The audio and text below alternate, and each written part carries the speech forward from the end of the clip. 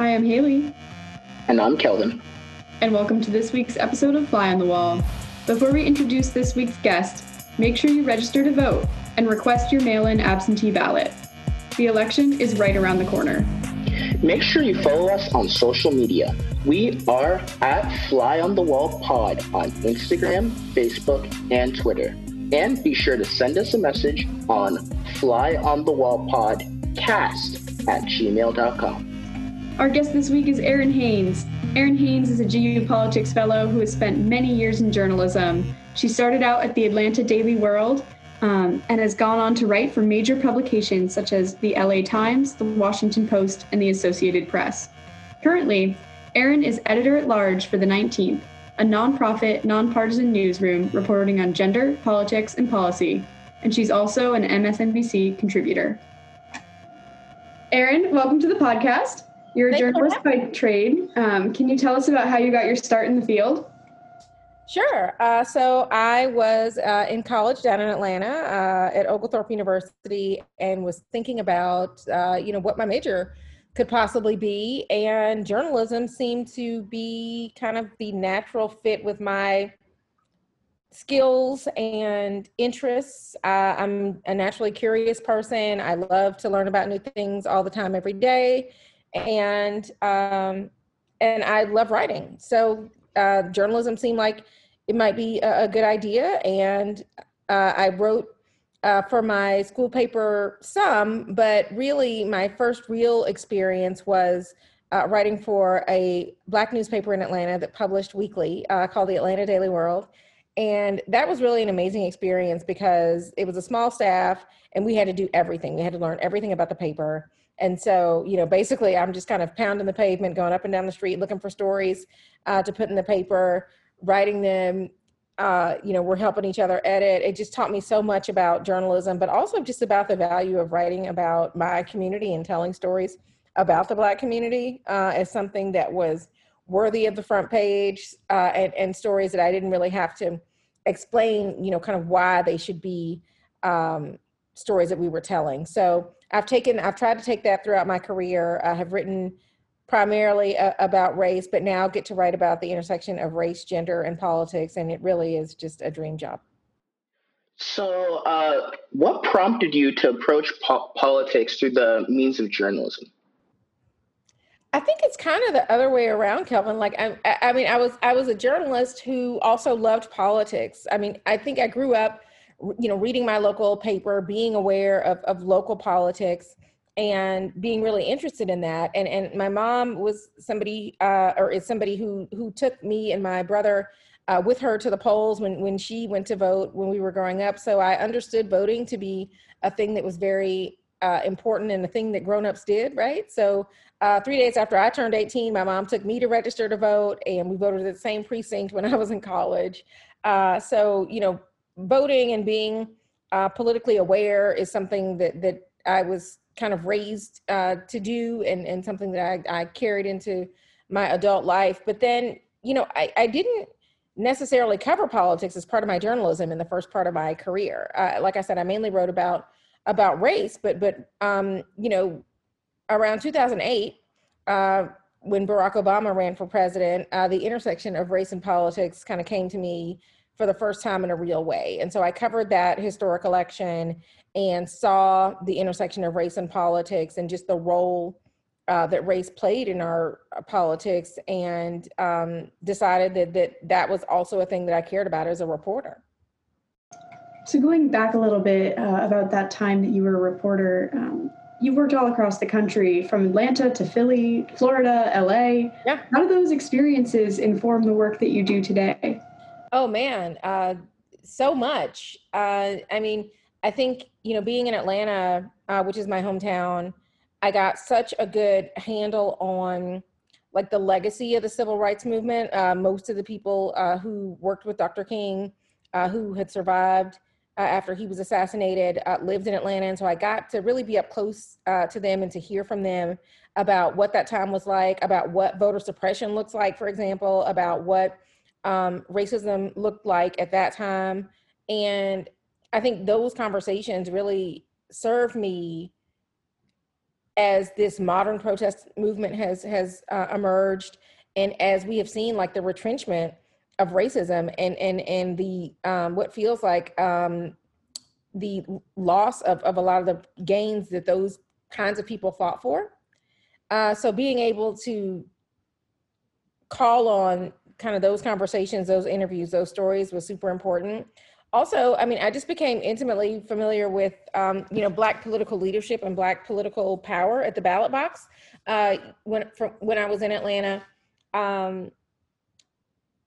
covering the Black middle class as an electorate really helped me to understand voters in a real way, and issues of disenfranchisement. When I worked in Florida, in Orlando, I worked and wrote a lot about the issue of felon disenfranchisement, which was a whole different area of kind of voter suppression and disenfranchisement that I hadn't really thought a lot about before I lived in that state. So that was really important. And now, honestly, living in Philadelphia, I've been here for 5 years, and I think a lot of just being here, knowing this is, the crucible of our democracy, right? I mean, the Constitution and Philadelphia are so intertwined. And so I think a lot about what it means to be a citizen, what it means to participate in our democracy, who gets to protest, like all those kinds of things are on my mind, being in this city and being able to just even walk on the same cobblestones as like a Benjamin Franklin. Like it's kind of wild.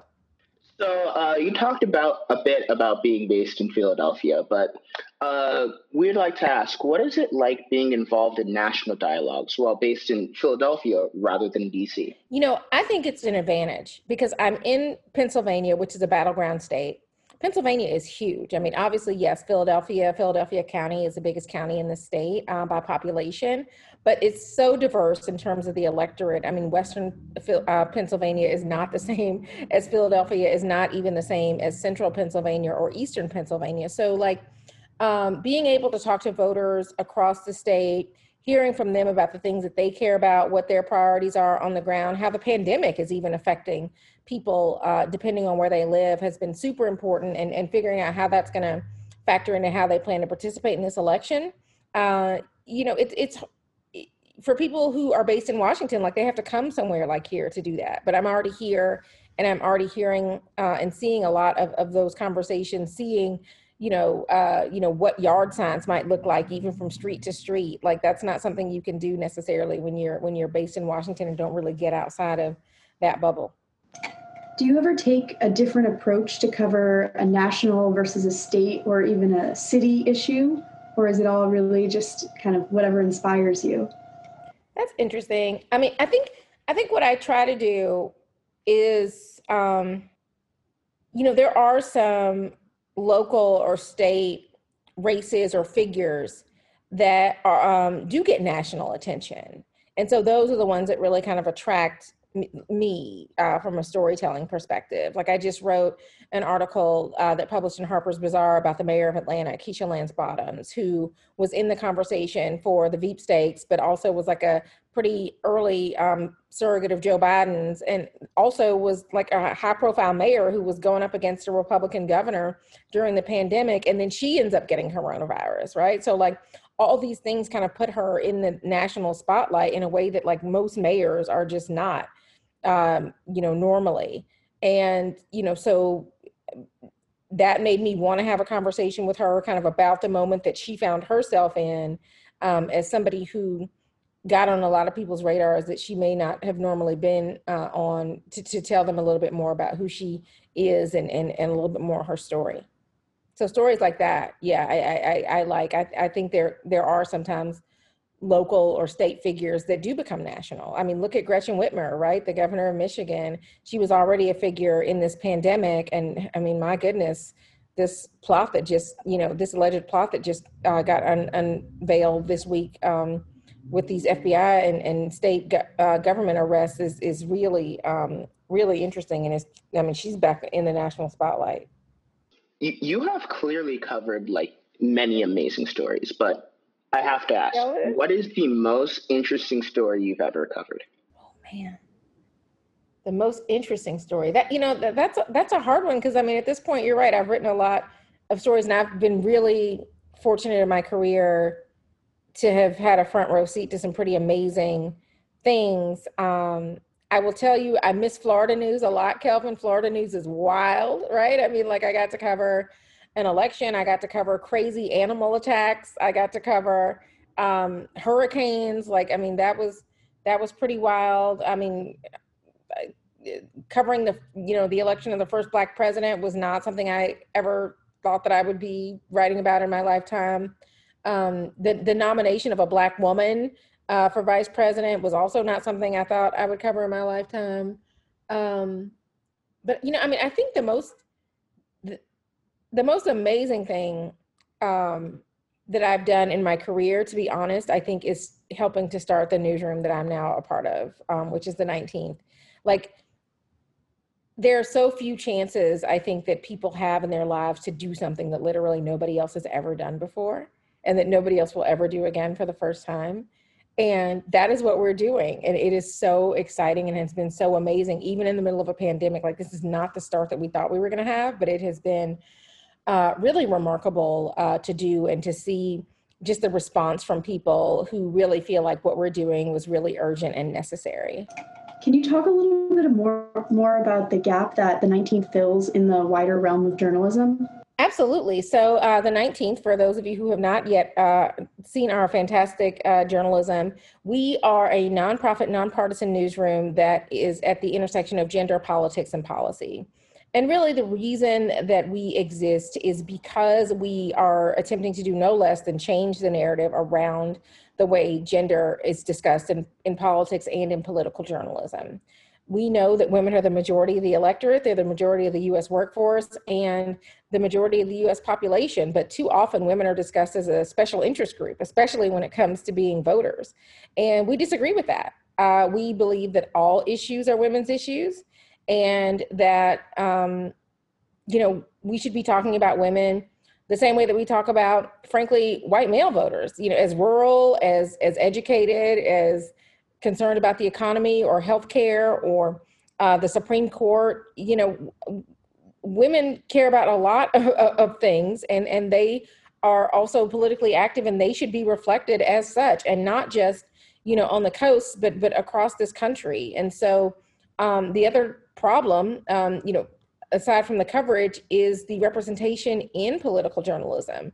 I mean, as we sit here today, 2/3 of the stories that are written and conceived of are coming from people who are mostly white, mostly male, or both. And that's simply unacceptable to us given the demographics of this country. And so, we see ourselves as game changers who want things to be different in our industry and in American political journalism. And we really believed that the best and fastest way to fix that was to start over.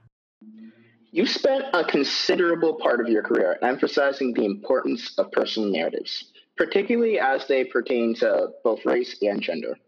How have you learned to tell these stories in a way that is compelling for a broader and often political audience? Oh, that's a good question. Honestly, I think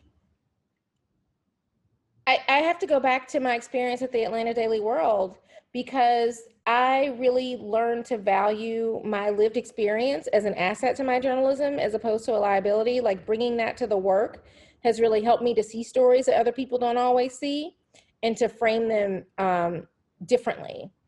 And I think that that's important. While I think I am mainly trying to bear witness for my community to take folks, especially marginalized folks, into places and spaces that they wouldn't normally get to go to. I do understand that my journalism does resonate even outside of my community. And that is meaningful to me as well, because, I don't think that we are doing enough to foster kind of civil dialogue and understanding as a society. And I think that journalism is a vehicle for doing that. And I think that it's a needed vehicle, especially now with our polarized, political climate. I think that journalism is a way to have a lot of the conversations that I think people I know they want to have them, because I hear that from our members and from our readers all the time. You know, people who are saying that they feel seen and heard for the first time in our coverage, or people who are able to share our stories with people who maybe don't share the same ideology as them, to start a conversation that they otherwise wouldn't be able to have. What narratives have you seen develop through the COVID-19 crisis, and how have you approached reporting during this very uncertain time? Oh man, Haley, let me tell you, the pandemic is absolutely political. Let me just start there. Because the daily reality of COVID-19, whether you ever get sick or not, is touching millions of Americans, right? You know, at the beginning of this year, I was ready to cover the 2020 election, the most consequential election that I thought I was ever going to cover already, right? And I was really excited. I mean, if you're a political journalist, like, this was going to be like the Super Bowl, the World Series, the Olympics, all rolled into one.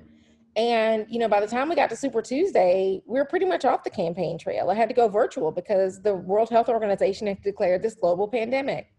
And, you know, I think a lot of political journalists were kind of just like, well, what am I supposed to do now? Like, I was supposed to cover the election and the election went away. But for us at the 19th, we realized that this pandemic was going to be disproportionately impacting women. Again, the majority of the US workforce, the majority of the population, but also what we saw was that they are the majority of the people who are being disproportionately impacted by and responding to coronavirus, as most of the frontline workers, most of the essential workers, most of the caregivers, whether it's of children or of elderly folks, struggling to balance career and home life. You know, so there were absolutely so many more stories for us to tell about how this was affecting, you know, more than half of the US population. And then, of course, when we finally do kind of pivot back to the 2020 election, like, it intersected with that as well. Like, we're talking to women voters who are saying that the pandemic and thinking about the pandemic has influenced their participation in this democracy, not just in terms of voting, but in terms of volunteering, in terms of donating, in terms of helping to organize, right? We're seeing all of that. And so the pandemic has really been, like I said, I mean, I already knew it was going to be kind of an extraordinary and consequential year, but politically, but the pandemic has added a layer to that even I could not have anticipated. What is one story you've worked on that you wish received more attention? That's hard because, I mean, I honestly was very fortunate to have spent a lot of my career at the largest and oldest news gathering organization in the world, the Associated Press. So, like, if I hit the button on a story, it usually hit hundreds of sites every time. And I say that because it was deeply gratifying to me to be able to write stories, particularly about race, that went to places where maybe the newsroom wasn't that diverse or the community wasn't that diverse. And so people were able to learn things that maybe they wouldn't have had a chance to learn just based on where they lived and the demographics of those communities.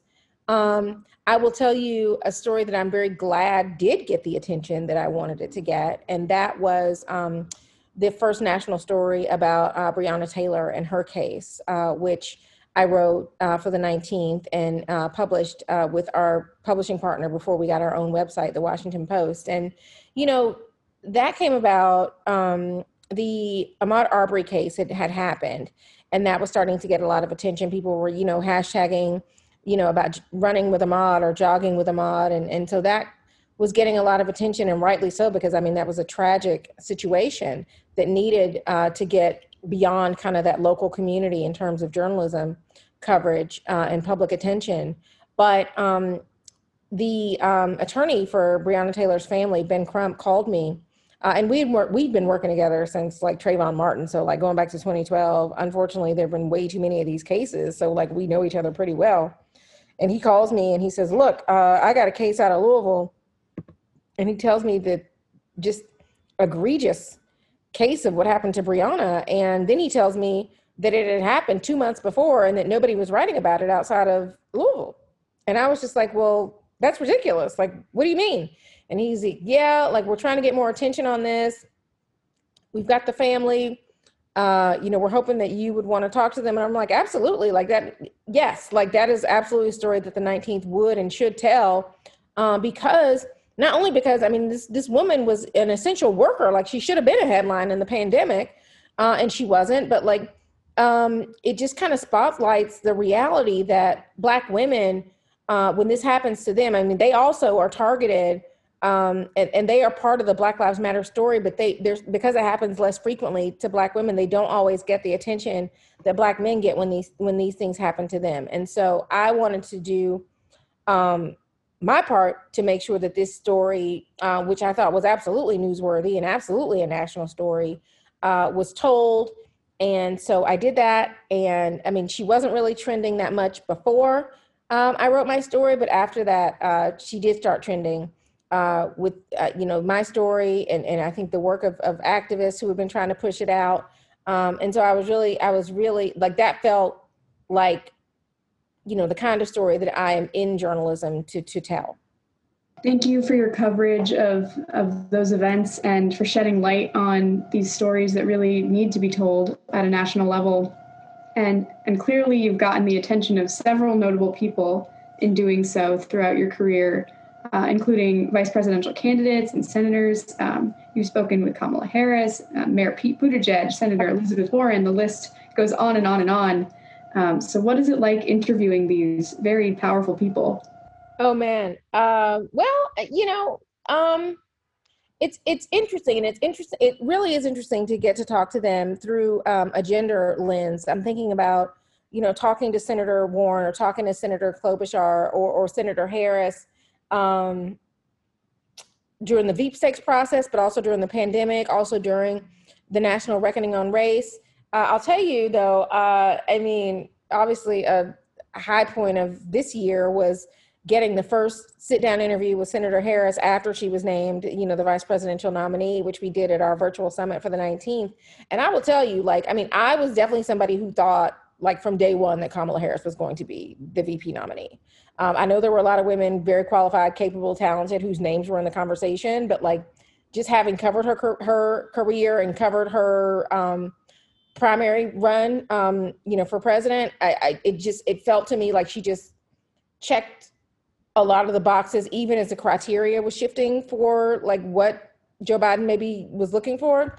It just felt like she was going to be it. And so as we were planning our summit, maybe 6 weeks out, we were trying to think of who was going to be in the lineup. And I was like, we got to lock down Kamala Harris, you guys. And they were like, what? And I was like, whether she is the nominee or not, she should be part of this conversation. But I think she's going to be the nominee. And I think that, this is a gamble that could pay off for us. So, we asked her office, they said they would be a part of our summit, which we were super excited about. What I did not predict was that we wouldn't have a VP nominee until the week of our summit. But she was named the nominee that Tuesday. She was supposed to be the keynote speaker for our summit that Friday. She was closing out our summit. And so, of course, when she's named the nominee that week, I was like, oh man, there's no way she's going to still come on here and talk to us, right? Not only did she absolutely hold that commitment, but she also talked to us for the entire 30 minutes that she had committed to. And a 30-minute interview with a politician, just so you know, is rare. It is so rare. And so we had that, and that was huge for us as a newsroom. It was huge for me personally as a journalist and somebody who's covered this campaign for a year and a half. That really felt like just such a tremendous payoff for me and for the work that I've been doing and the groundwork that I'd laid over the past year. For that to have happened, that was definitely a high moment in the campaign cycle. Zooming out, you've touched on your thoughts on the state of diversity in journalism. So how do you think it can improve? Well, I think people have to be intentional. Newsroom leaders have to be intentional about making change. We know what needs to be done. We know what the problems are. We just have to be committed to the solutions. I think obviously being at the 19th and starting a brand new newsroom, we have already created one of the most diverse newsrooms in this country, and we're not even a year old. So like, we know that it can be done. We know that these candidates are out here, that they're qualified people that can be working in American newsrooms right now. But it really does take that commitment from newsrooms. And I think that we have an opportunity in this national reckoning on race. I mean, a lot of that has included newsrooms, right? You have employees of color who are speaking up, who are saying things need to change here too. And it's not enough for us to just report on, what's going on outside of our walls. We need to talk about what's going on in here and how we can change who we are. And so I think I'm encouraged by that because that feels like a much more urgent conversation than it has felt like in mainstream legacy media. And I just hope that they keep going and that there is real change coming out of this. Absolutely. And your geopolitics discussion group this semester actually covers a lot of these issues. Can you tell us about it and how it's been going so far? Totally. So my discussion group is Race, Gender, and 2020, which is basically an extension of my job right now, which is awesome. And it's been great so far. The bonus in doing these things in an election year is that you can often, touch on issues of the election in real time. And so the debates that have happened in the past 2 weeks have really dominated a lot of our conversation. But I'm really excited about the discussion group that's coming up this week, racism on the ballot, which is something that I have argued was going to be an issue even before the National Reckoning on Race. Just seeing the racially charged climate of the past 4 years, I knew that especially for Black voters, this was going to be an issue. This was going to be something that was going to be on their minds going into November. But I think it's on so many people's minds right now. You saw just such diversity in the protests in cities across this country. A lot of people are trying to think about who and where we are as Americans. And so kind of unpacking some of that is something I'm really looking forward to doing with everybody who comes. So I hope that everybody who's listening is planning to come hang out with us at 7:30 on Wednesday night. You've spent a lot of time interviewing people and are clearly expert at this. What would you have asked yourself if you were in our shoes? That's a good question. You have not been at this for very long, and you're a good interviewer. I don't. Maybe what advice I would have had for myself as a young journalist, what would I have told myself, knowing all that I know now about this business and my career and that kind of thing. So if you could talk to your younger self, go back to when you were first starting out, what would you say? Honestly, you ain't gonna believe this shit. That's what I would say. Because that's how I wake up feeling most days when it's time to do my job. That's what I would say. Well, we have one final segment here on Fly on the Wall, and it's a lighthearted segment called our lightning round. So We're going to ask you 3 quick questions and hopefully get some quick answers. Okay. What is your favorite kind of dog? My dog, Ginger. She's a Yorkie Poodle, 11 pounds of fun. What are you reading right now? Rodham by Curtis Sittenfeld. What is your favorite time of year? My favorite? Oh, man, you got me.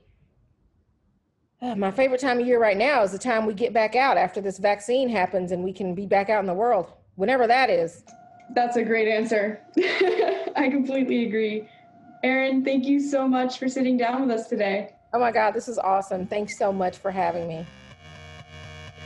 Thanks for tuning into this week's episode of Fly on the Wall. If you want to hear more from Errin, make sure you register for her geopolitics discussion group, Race, Gender, and the 2020 Election on Wednesdays from 7:30 p.m.